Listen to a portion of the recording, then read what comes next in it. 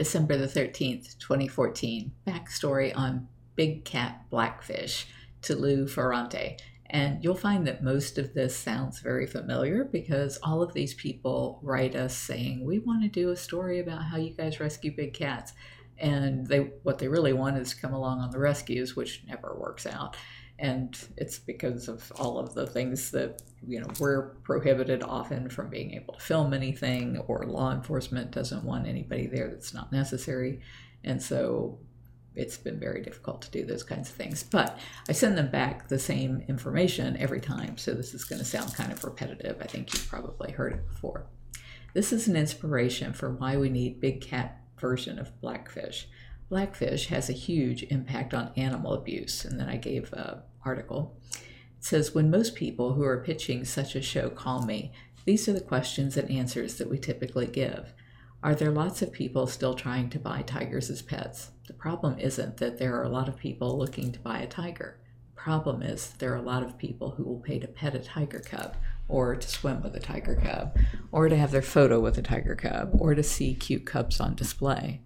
They don't stay small and cute very long, so the abusers are constantly breeding or buying more.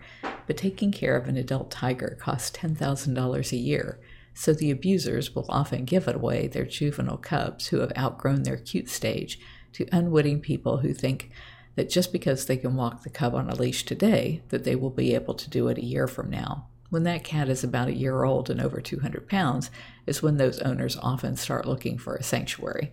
Sadly, there are pseudo-sanctuaries like Tiger Haven, in my opinion, that has 300 tigers who let some bad actors breed cubs each year and then dump them straight onto them. When we take a big cat, we make the owners sign a contract that they will never possess another wild cat. But most sanctuaries don't take that precaution and are just enabling bad behavior. Where do they buy from? We think the two biggest suppliers of cubs are GW Zoo in Wynnewood, Oklahoma, and Tigers in Myrtle Beach, South Carolina, but it's nearly impossible to prove. USDA asks for a census, but it's up to the owner to say how many cats they have, because no one really counts them. How often people are calling you because they want to get rid of a big cat? 2003 was the worst year.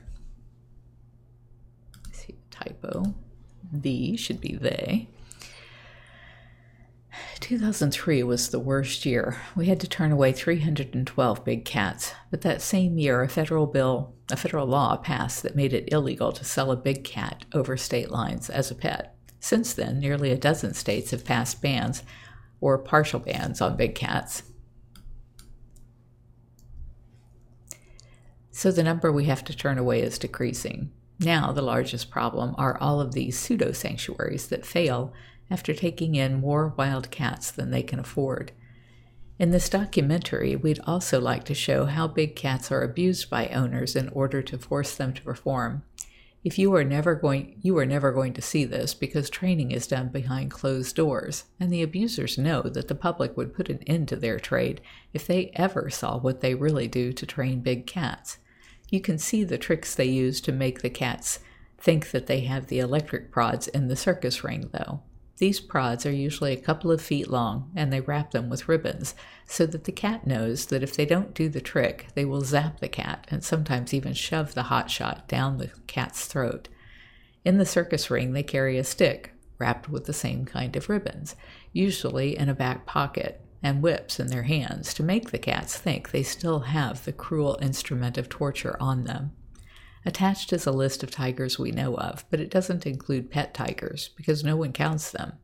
Tim Gress, the man we got Kali Tiger from in Georgia, said he will talk to someone on camera for a documentary about the wildlife trade. His contact details are here. He knows a lot of the bad guys very well. Another very important topic to cover are the lies the animal abusers tell that really confuse and mislead the public. The worst seems to be that they say they are breeding, allowing contact, and exhibiting big cats in order to save the species. This page addresses the lies they tell. bigcatrescue.org/pet-cubs. How lions end up in tacos in America. bigcatrescue.org, lions on the menu, send a letter now. I have an advocate who is updating the cubs who have been born and exploited since 2011. The big list I sent you of the USDA facilities had a tab at the bottom of cubs. This list was what we could find online leading up to 2011 that showed a conservative estimate of 200 big cats born each year for the pay-to-play schemes in the U.S. Dallas Huggins is updating that list with a new one just from 2011 forward here, and I give a Dropbox link.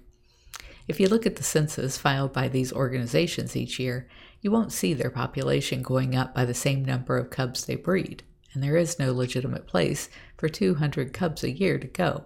So that's why we believe they must be ending up in the black market.